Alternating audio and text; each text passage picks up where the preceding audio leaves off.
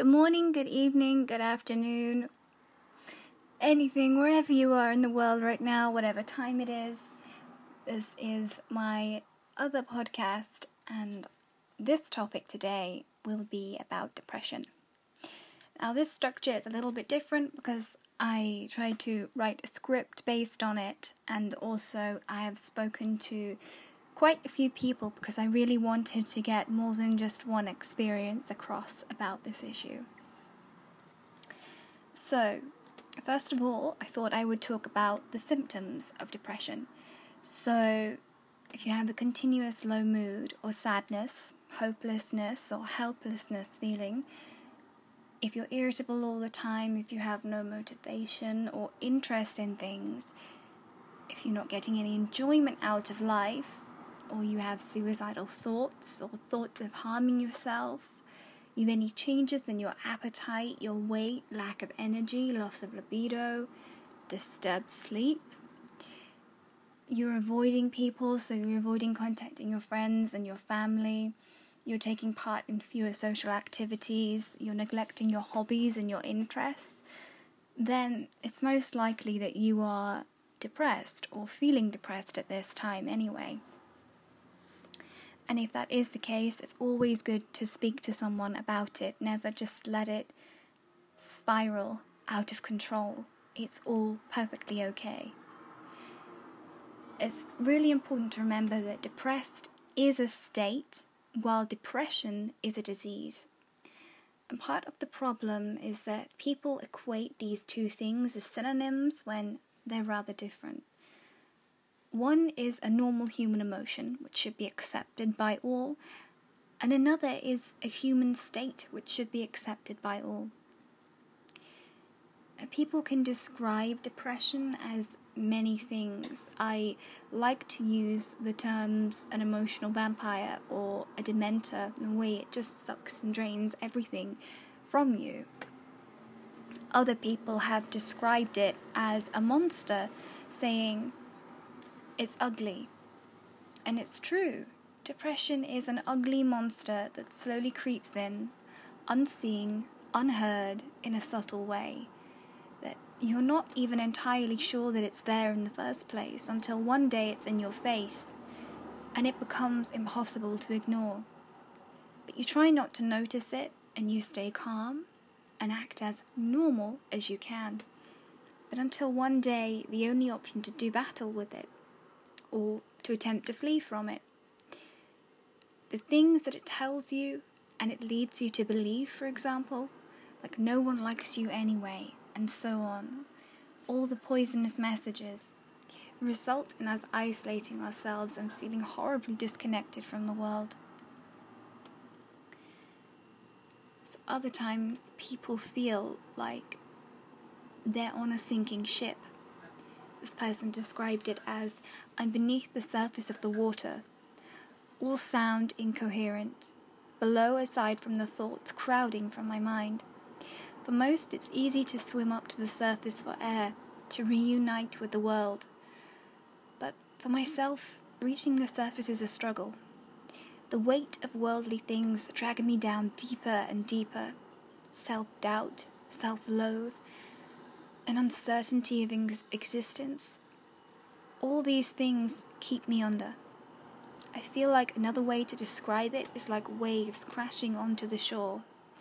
Depression, for myself, isn't just one emotion, but many derived from anger, sadness, tiredness, emptiness. Everything that seems to crash to the surface with no control. I'm just trying to breathe for one moment of clarity. And that is extremely powerful. It's very hard to explain to people who've never known serious depression or serious anxiety about the sheer continuous intensity of it. There's no off switch to it. And sometimes you feel so overwhelmed that you don't even understand your own brain. It becomes a stranger to you. So, with all that being said, I've got a accumulation of different things that are useful.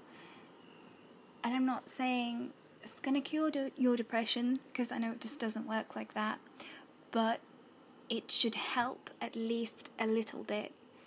There's different things you can do, like music. People have found the most helpful that I've asked on this project. They find animals helpful, like their pets, getting in touch with nature, to exercise, to have like soothing herbal teas, to have creative outlets that help us navigate troubling emotions by expressing them in a productive form rather than a destructive form. You can also do that through things like writing and drawing. And support networks are so important. Having people around you who will make time for you, to hang out with you and do things that bring you joy, even if it might not be someone else's favorite thing to do. For example, if you're doing this for a friend who feels depressed, it will mean the world to them.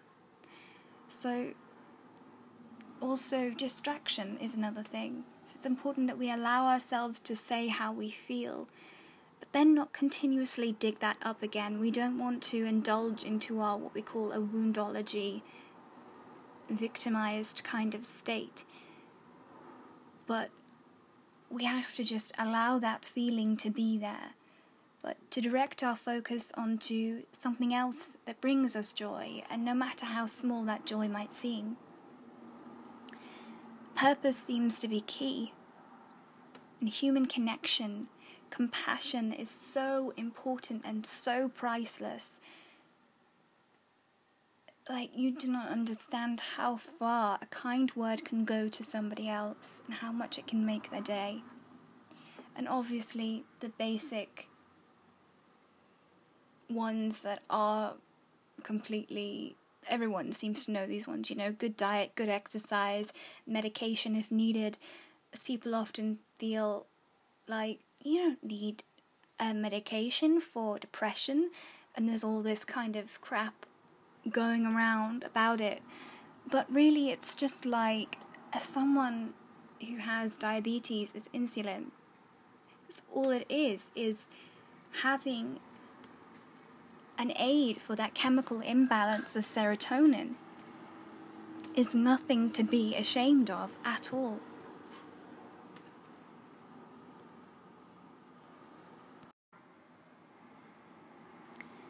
And in this part, we'll talk about the misconceptions of depression.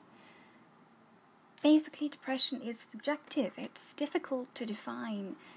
There's a lack of understanding that frustrates others because they don't know how to help a person suffering from it. And someone once told me, who I spoke to, was like, depression is being colorblind and constantly told how colorful the world is. We must be very cautious of different trigger words when someone is depressed. Like, these words are ultimately not okay at all. Like, telling them just to think happy thoughts, that you'll be fine, or cheer up, or you're just overreacting, or they're just seeking attention. These things mean that our feelings aren't being heard, and when we feel that, we close off, and the emotions just become more and more out of control, more and more painful, and we suppress them. And this can manifest in the body as so much physical pain and emotional pain, and it becomes so unbearable for that person. It's important to remember that depression is not laziness or an excuse to get out of activities. And also, for the older generation, which I have heard of from quite a lot of people now who we're speaking to in regards to this podcast, they had some negative experiences, particularly with the older generation, who's saying that young people have got nothing to feel depressed about. Now, age has nothing to do with it, and I think there's a misconception that because you're young, Therefore, you must be at the peak of your health, whether that be mental or physical. Just because we cannot see it, it doesn't mean it isn't there. We cannot see love, we can't see ignorance, but that doesn't mean that those aren't there. Depression is subjective, and that is what it boils down to. It differs from person to person, but it neither makes it wrong or right in the way that you define it, because we're all different. And sometimes people just think it's all in your head, or it's not actually there, or sometimes they say it's just a phase and you're in your teens. As persons that I feel like there were more acceptance and compassion, more people will feel okay seeking help or someone to talk to about it. But not just that, they would feel okay to trust others with this information as well. Now, usually it's engraved in our brains from our experiences, such as depression, right? At a young age, between the ages of 1 and 5, how your family treats you, how your friends treat you, what you see, it will verify your growth. But even as you get older, we're very impressionable people, especially when our brains aren't fully developed. If anyone has ever made it seem like you were bothersome in a way, it feels like it sticks to you like a sap to a tree. It's like when someone you trust breaks it, it becomes harder to trust people as well. So, not a lot of the older generation will do this, but some do. We're brought up in a culture as not to delve too much into our personal feelings, just not to talk about it and get on with it. And perhaps that's why people sometimes don't believe that those who are feeling those emotions, who are so open about it, are being real. Because they think, if they're feeling real pain, they'll just hide it. They're over-dramatizing it, and so on. We still live in a culture where we don't know how to emotionally express ourselves in a healthy way. Alcohol, drug addiction, gambling, you name it, self-harm, depression, suicide, anger issues, everything all stems from us not knowing how to express ourselves in a way that is healthy for us. And that emotion is seen as a weakness in other people's eyes, or the emotion is seen as a vulnerability. Like, I can't show people that I feel depressed because it will make me feel weaker, and I don't want to be like that. I'm strong, I'm a confident person, and nothing is ever going to faze me in that kind of way. It's what people can tend to think. And vulnerability, I must emphasize, is not a weakness. It is a strength. To show true vulnerability. I'm reminding you. Sorry about that, you guys. My Alexa app went off, and that was... Yeah, anyway, as I was saying, to show true vulnerability is a really big strength, and it takes so much bravery and so much courage to admit those things. I found a quote. Alas, like all of the vibe that we have going on here can be intense, so I've broken it down into some things that will change the pace a little bit. So it says, sometimes your joy is the source of your smile, but sometimes your smile can be the source of your joy.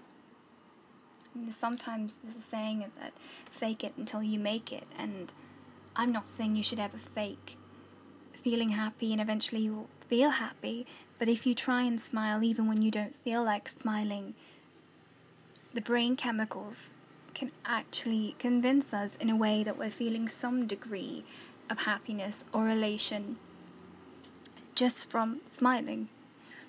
It's always worth a try anyway. So, in this part, I'm going to talk about erasing doubts. So, there's key themes that arose from the friends and people who reached out to me. And these were that they felt alone. They felt like a burden, and they felt they had to avoid people. I want to say that you are not alone. Definitely speaking up is so important. Being honest with how you feel. We shouldn't have to feel obligated to sugarcoat those emotions either. Investing in ourselves is the best thing we can do. Knowing too that we're not alone in our battles, that others are like us who have been through or are currently going through a similar battle of their own. It really helps to know that we're not alone in our own suffering. And I think that sense of camaraderie is so important. And you are not a burden. You are battling through this daily disease every day. You're a warrior. So don't avoid people. I know you want to, but that makes you feel more and more alone. It's a vicious cycle, a self-fulfilling prophecy. You want to avoid others around you from noticing how you're feeling. And then that leads to isolation, which can sometimes make us feel even worse. And human connection is so important. Being listened to, saying how you really feel, being present and authentic in that moment can be incredibly cathartic.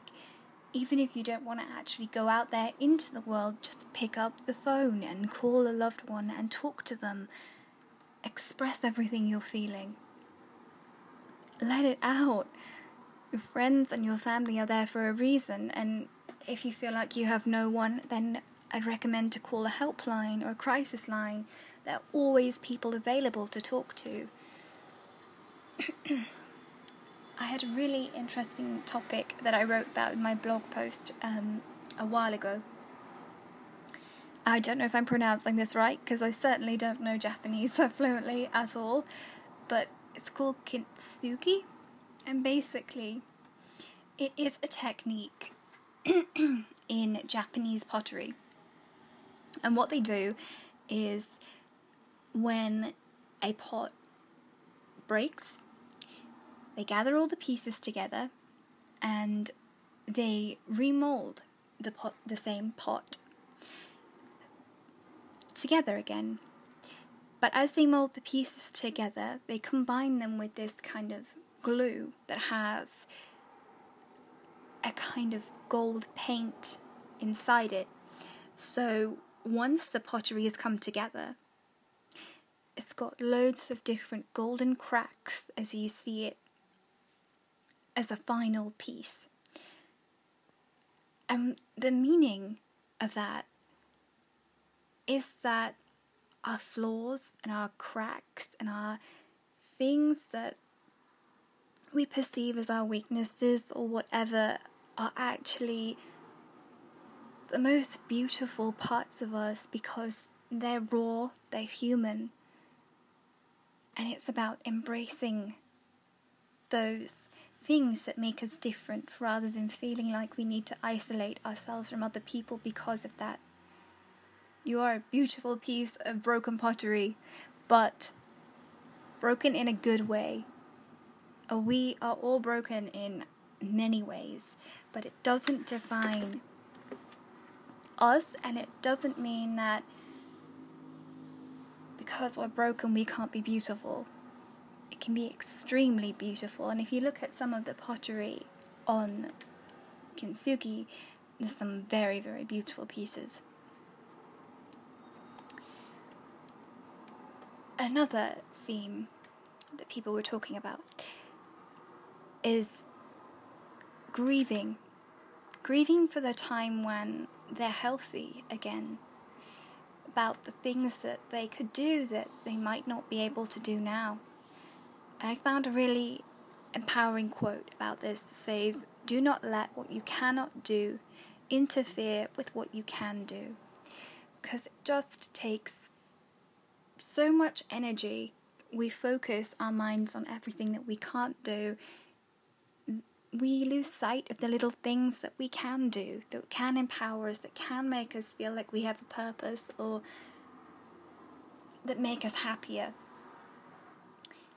It's so easy to get caught up in, I can't do this, I can't do that. That we need to find a way to look at the situation a little bit differently, or have a different tactic to it. It doesn't mean that we're hopeless. Like if you judge a fish by its ability to walk, it will believe its whole life it's stupid, as the quote was saying. But also, I know there's walking fish, but just from that point, most fish would believe they're stupid, and you're not, just because of that, basically. It's okay, and it shouldn't be anything to be ashamed of. And I understand sometimes all it seems is it's just too much, it's too overwhelming. It feels like everything is on fast forward. And you just talk to someone. This is what someone said. Don't think about stupid things like you're all alone, because all of us feel alone. No one understands me. Someone may not understand you, but they can listen and learn from you if you talk to them. There are people willing to help, so don't give up searching for those people.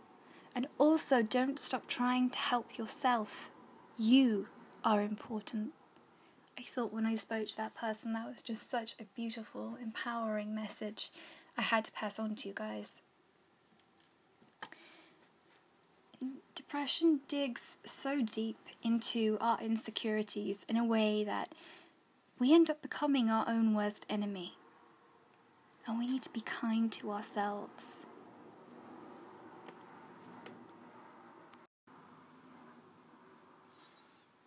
Okay, so in this section I'm going to talk about how to create a better culture for mental health. So, equal opportunities within the workplace are so important, because nothing makes you feel more damn depressed than being jobless and broke as hell. Having a purpose is so important for those. It's important that they made to feel, I say normal, whatever the heck that is, but it should be normalized and not made to feel like you're an alien on a strange planet. We have to empower people's lives and fill it with purpose, rather than seeking to segregate them and isolate them because they're different. We're all different in our own ways. Why should that matter?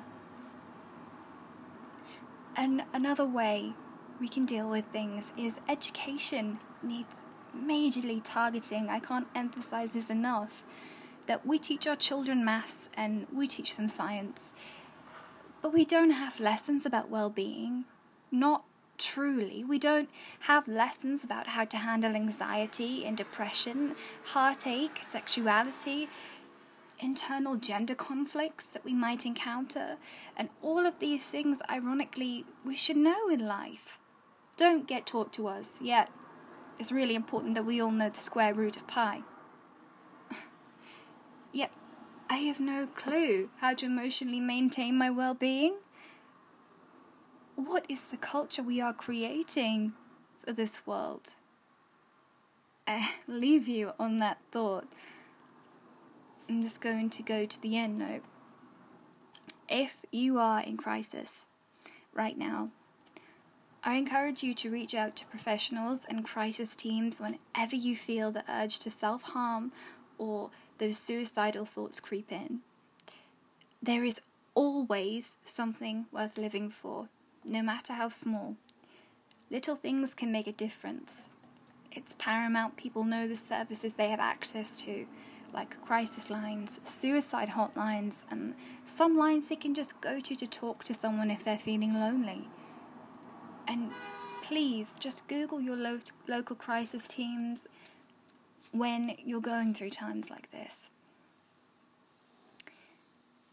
Someone told me that depression is a strong thing, and it may seem like there's nothing we can do about it. But you know you're stronger than it, and it may seem like it has its grip on you, but you are stronger than it. When you feel like it's the end of the world and no one cares for you, know that there is someone that cares for you deeply. There are always people there to love and give support to you when you need it. Whether it be family members, a close friend, a doctor, a helpline, there is always someone there. And I'm going to leave you on this note. All it takes is a handful of people who dare to just speak out about this. It takes a ripple effect. The more people talk about depression, the more others will feel encouraged to open up about it too. So please, let's make small ripples today, just one step at a time. And if you have depression, voice it out. Let others know. There is nothing to be ashamed of. Goodbye, guys. I hope you will have a wonderful day.